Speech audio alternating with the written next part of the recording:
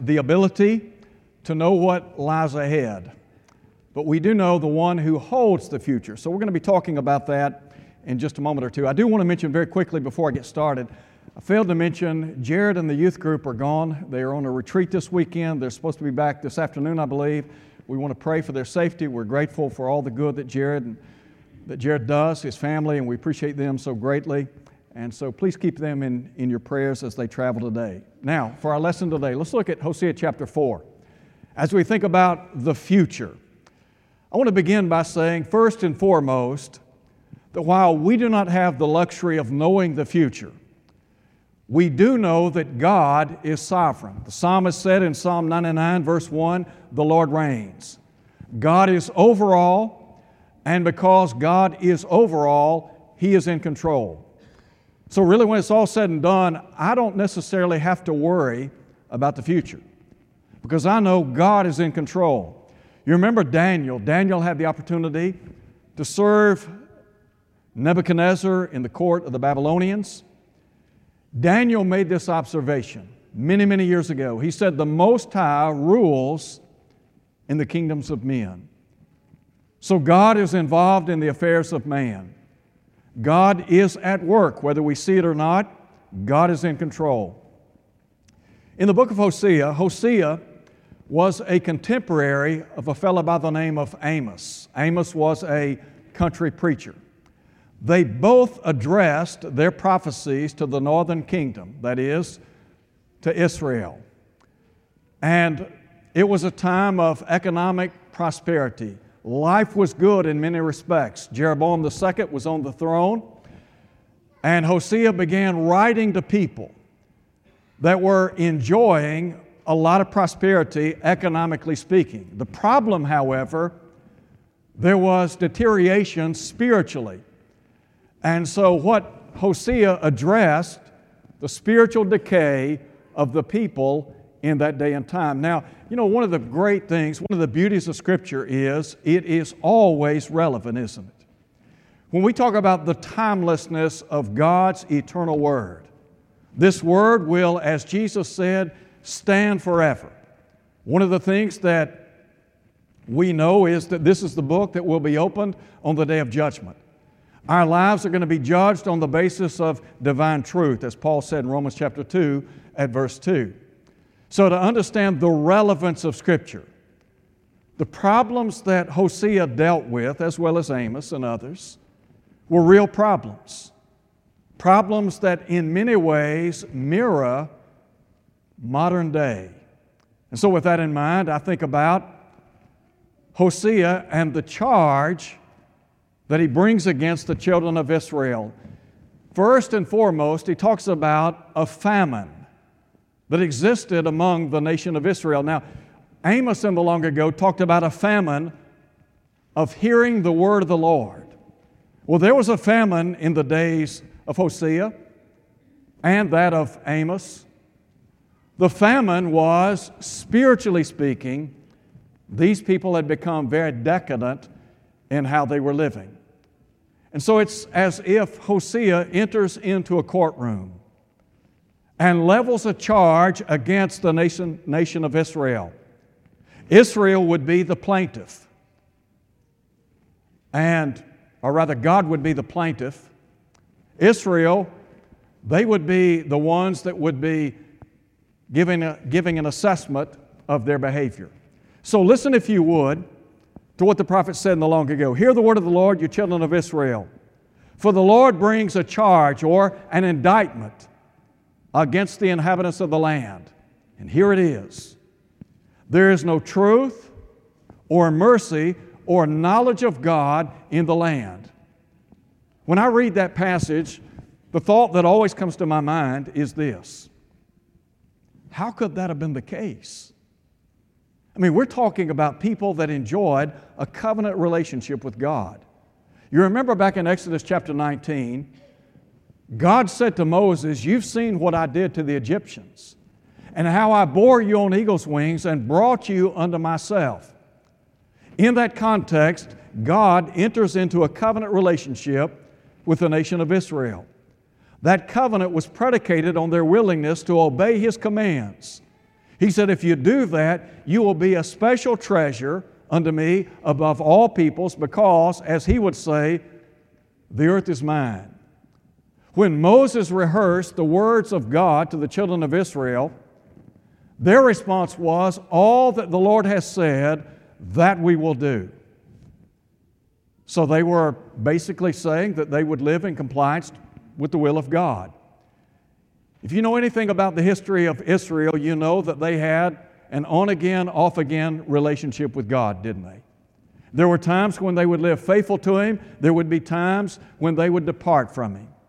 And God would raise up prophets to try to bring them back, bring them to their spiritual senses. So here are people that enjoy the blessings of a covenant relationship with God. Not only that, into their hands had been entrusted, as Paul would say in Romans chapter 3, the very oracles of God. So they had God's Word. They had obligated themselves to obey that Word, to live in compliance with it. And yet Hosea said, there's no truth or mercy or knowledge of God in the land. Now you think about how prevalent Scripture is in the world today. I would imagine that there was a day and time, even in this country, when about every household had at least one copy of Scripture. As a matter of fact, in many households, people had multiple copies of Scripture. There was a day and time in the lives of many people, our predecessors, who had a deep and abiding respect for the Word of God. You know, the psalmist in the long ago expressed his sentiments for God's Word. In Psalm 119, he said, my heart stands in awe of your Word. If you go back and you look at the writings of the psalmist in Psalm 119, he exalts the Word of God, and there is an understanding in his mind of the importance and relevance in Scripture to life. The psalmist said in verse 105, your Word is a lamp unto my feet, a light unto my pathway. I think about the founders of our country.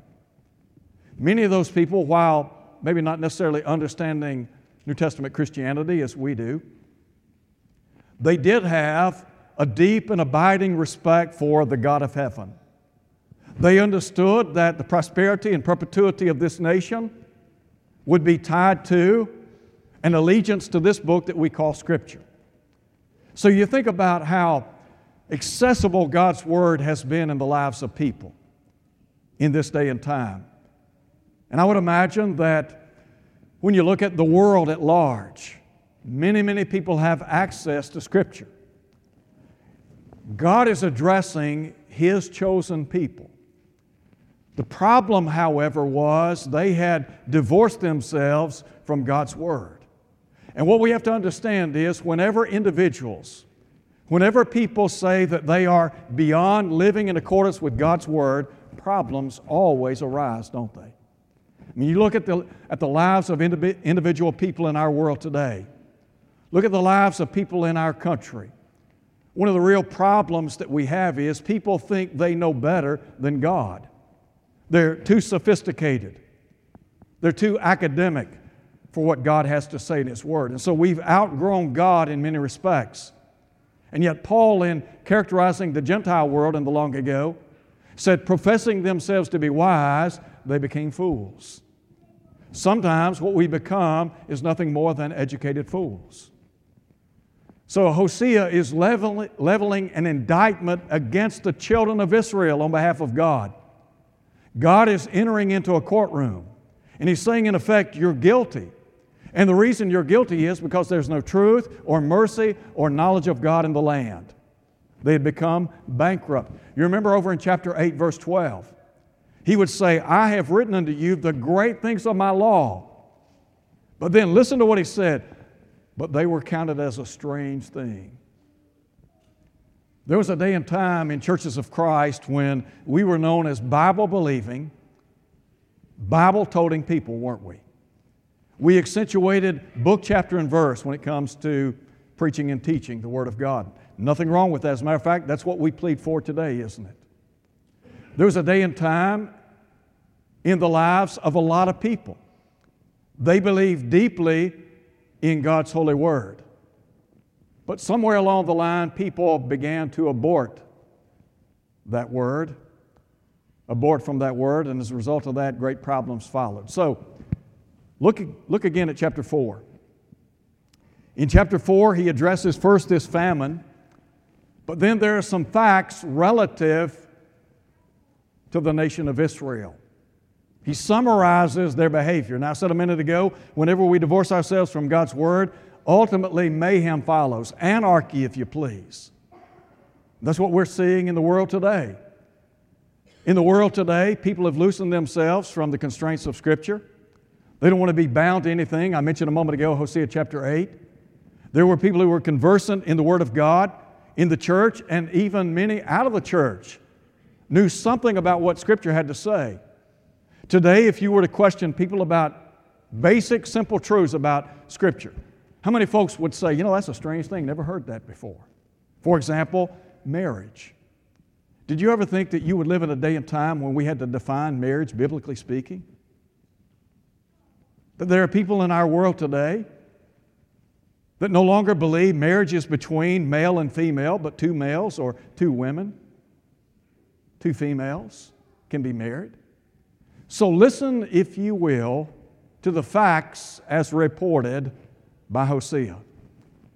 Hosea said, by swearing and lying, killing and stealing and committing adultery, he said they break all restraint with bloodshed after bloodshed. He's already indicted them. And now he's bringing to the fore the problem associated with walking away from God's Word. Again, it's called anarchy. Now, in our nation, we have laws that are to regulate society.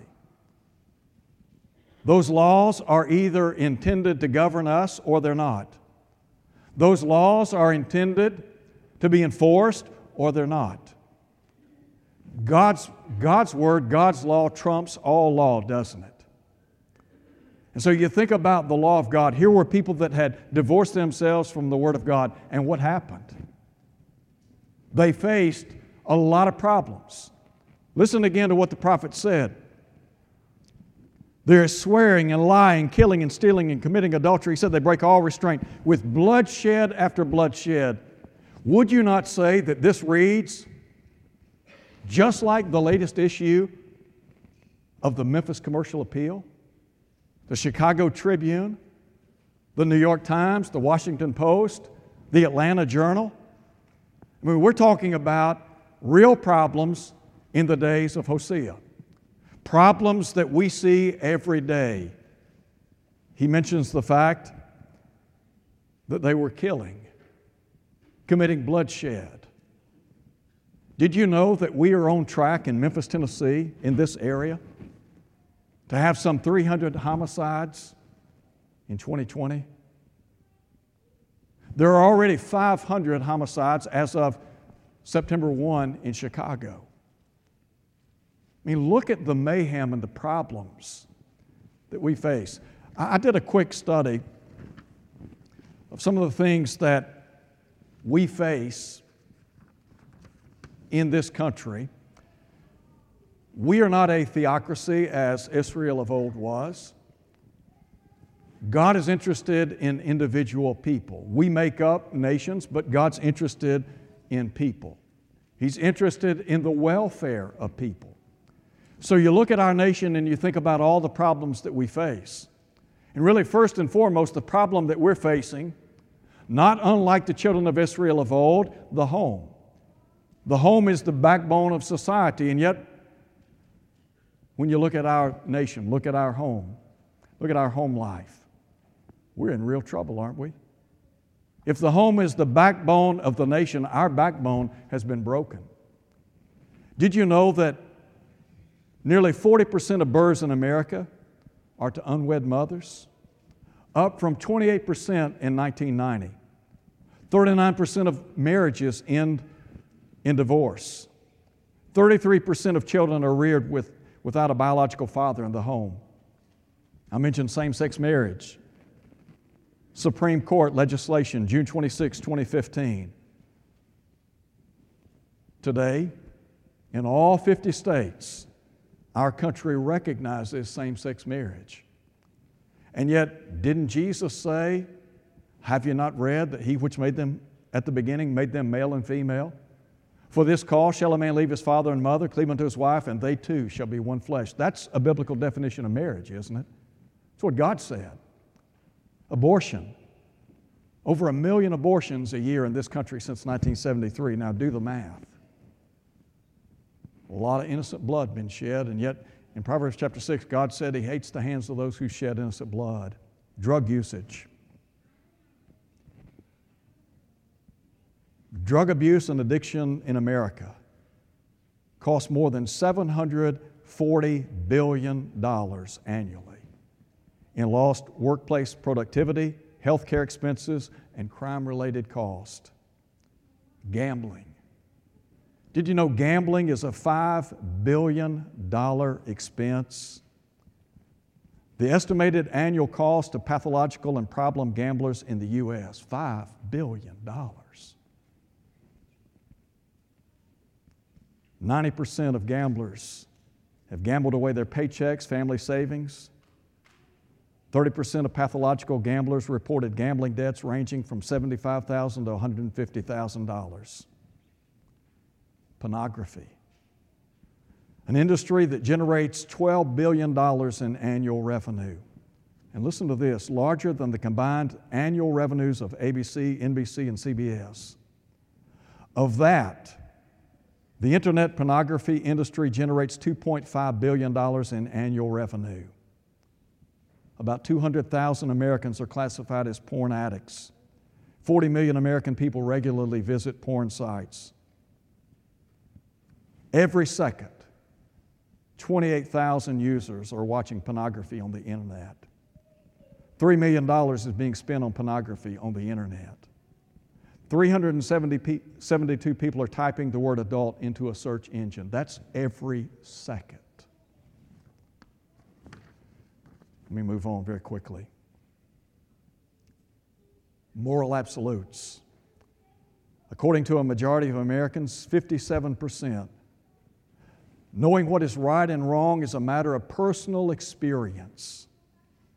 This view is much more prevalent among younger generations than among older adults, according to a Barna poll. And then the end of right and wrong.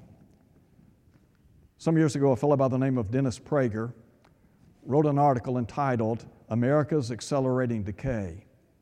And here's what he said. At least 2 generations of American young people have been taught that moral categories are nothing more than personal or societal preferences.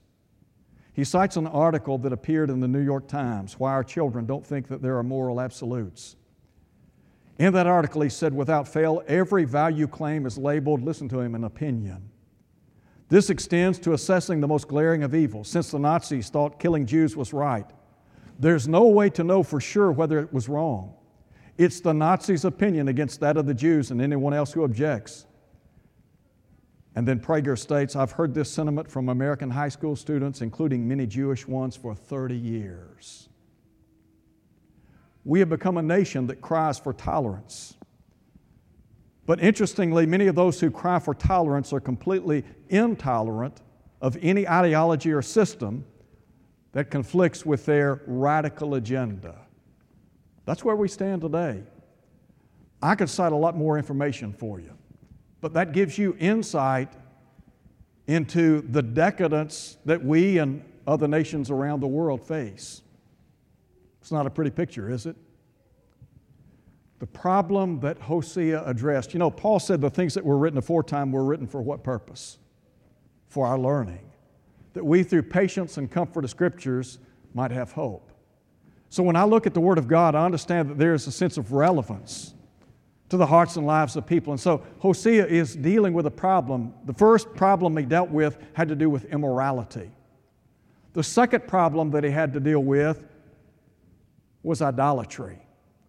In chapter 4, verse 17, he would say, Ephraim is joined to her idols, a reference to the northern kingdom. And here's what he said, let her alone. Now, you think about in our day and time how pluralistic that we have become in our society.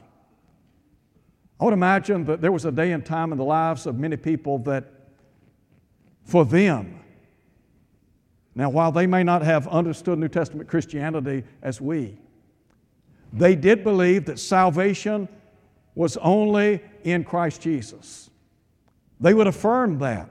Jesus said, I'm the way, the truth, and the life. No man comes unto the Father but by me. And then Luke said in Acts chapter 4, verse 12, quoting Peter and John, neither is there salvation in any other. There is no other name under heaven given among men whereby we must be saved. So you think about the importance of honoring the God of heaven, understanding that salvation is only in Christ. It's only in the church of Christ, the church that He purchased with His blood. And yet today we live in a day and time when people will say, you know what, it really doesn't matter what you believe. It doesn't matter whether or not you follow Jesus. You don't have to believe in Jesus and God to go to heaven or to enjoy some utopian experience in the afterlife.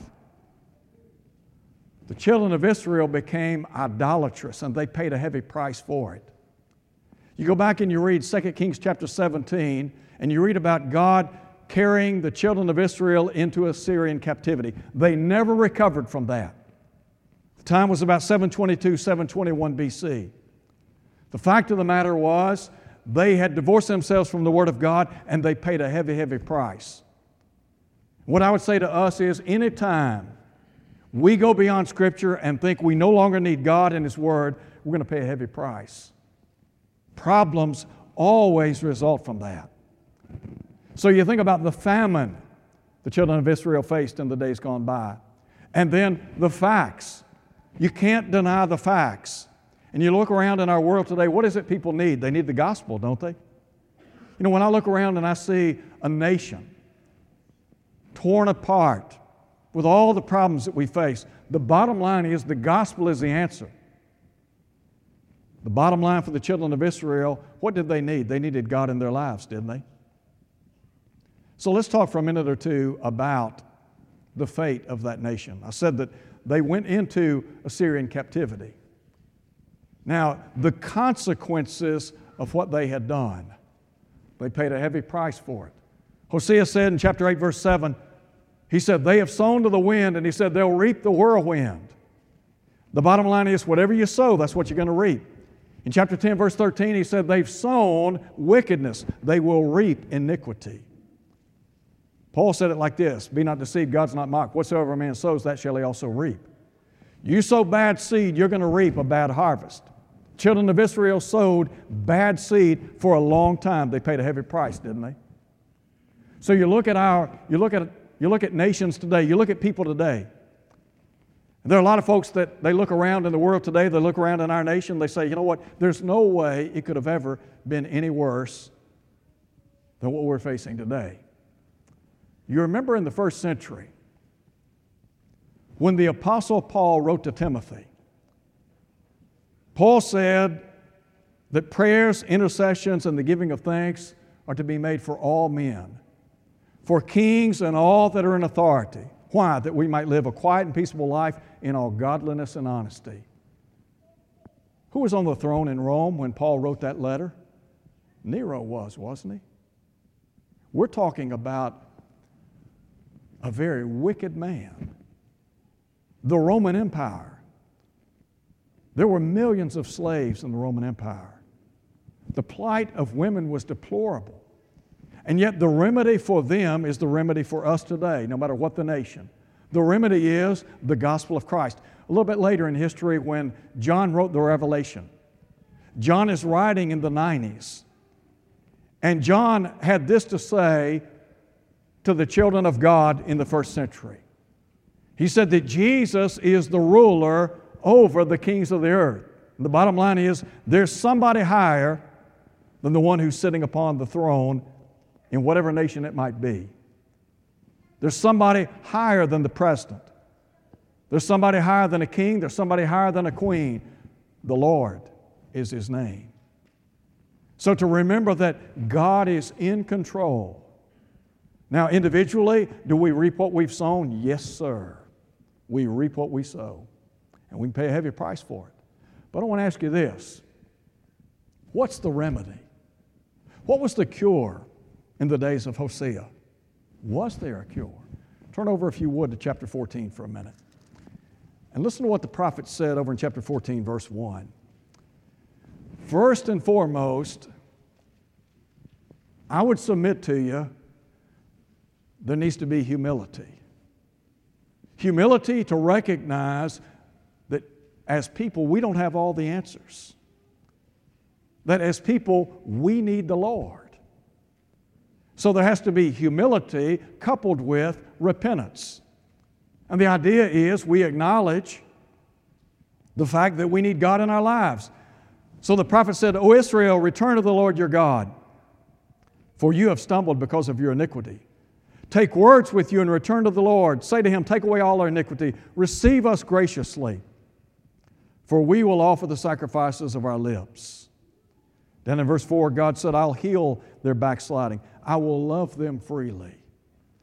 Let me tell you what, we need a dose today of humility, penitent hearts. Is God interested in people? Yes, He is. You remember Paul said in 1 Timothy chapter 2, verse 4, God's not willing that any should perish, but that all should come to repentance? Didn't Peter say in 2 Peter chapter 3, God's not willing that any should perish, but that all come to repentance? 1 Timothy chapter 2, verse 4, God wants all men to be saved, come to the knowledge of the truth. The bottom line is God is interested in people. He's interested in the hearts and lives of people. And so, humility, a recognition that there's a God in heaven who will abundantly forgive. And then drop down, look at verse 9 if you would. In verse 9, listen to what the prophet said. Who is wise? Let him understand these things. Who is prudent? Let him know them. Now, listen to this. For the ways of the Lord are right. Did you hear that? The ways of the Lord are right. God's ways are right. The children of Israel, they had gotten so far off track, evidenced by how they were living. And what God through the prophet was saying is, you need to understand God's ways are right. Is that not what we need today? To understand that God's ways, God's will, God's word is right? That it is right for us? Sure it is.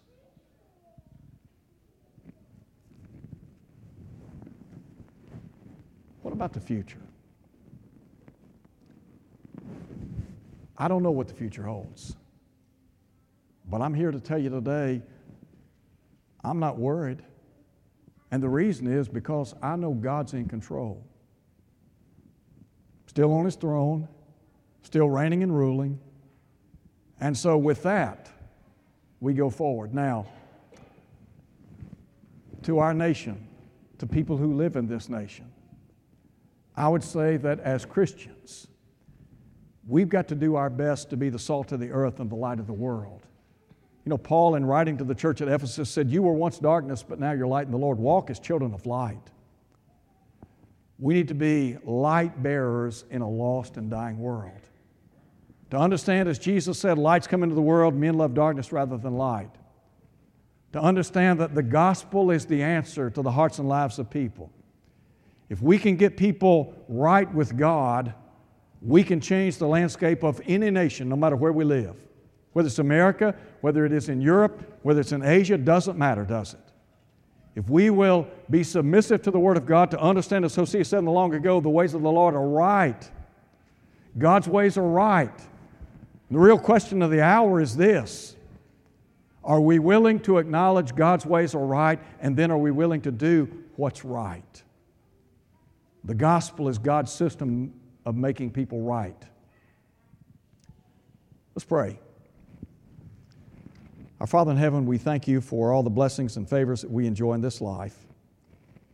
We thank You for Your love and grace and mercy. We thank You for Your word, and we pray that we would live in accordance with Your word. And Father, we pray for the hearts and lives of people, not just in America, but all over the world. And Father, we pray that we would recognize the great blessings that come from honoring your word and living in accordance with what you have written. And Father, we pray for those who are lost and dying in sin. Help us to be a light in this world. Help us to be an influence for good in their lives. And Father, we pray that we might lift high your word in a lost and dying world. We pray that you'd bless us and be with us and help us to be all that we can be so that we might bring honor and glory to your name. In Jesus' name we pray. Amen. If you're here today and you're not a Christian, we encourage you to come to Christ. I mentioned that God would have all men to be saved and come to the knowledge of the truth. God's interested in people being saved. If you're here today and you're not a Christian, our plea to you is to come to Christ, to understand that Jesus paid the ultimate price for your sins. Jesus went to the cross, suffered, bled, and died so that you and I might have the hope of life eternal. What would you need to do? Well, do what they did on Pentecost Day. Repent, be baptized in the name of Christ so that all your sins can be washed away, remitted, forgiven. That's what Peter said, Acts 2, verse 38. Let God put you in the church, Acts 2, verse 47. And then be faithful until death. The promise being crown of life, Revelation 2:10. If you're here today, let's just say as a child of God, for whatever reason, you're not where you ought to be, could we encourage you to come back? Could we pray with you and for you, knowing that God will abundantly pardon? Look, God is in the forgiving business. John said not long ago, if we confess our sins, He's faithful and just to forgive us, to cleanse us from all unrighteousness. God still loves you. God still cares about you. God wants you to be saved. If we can encourage you in any way, please come as we stand and sing.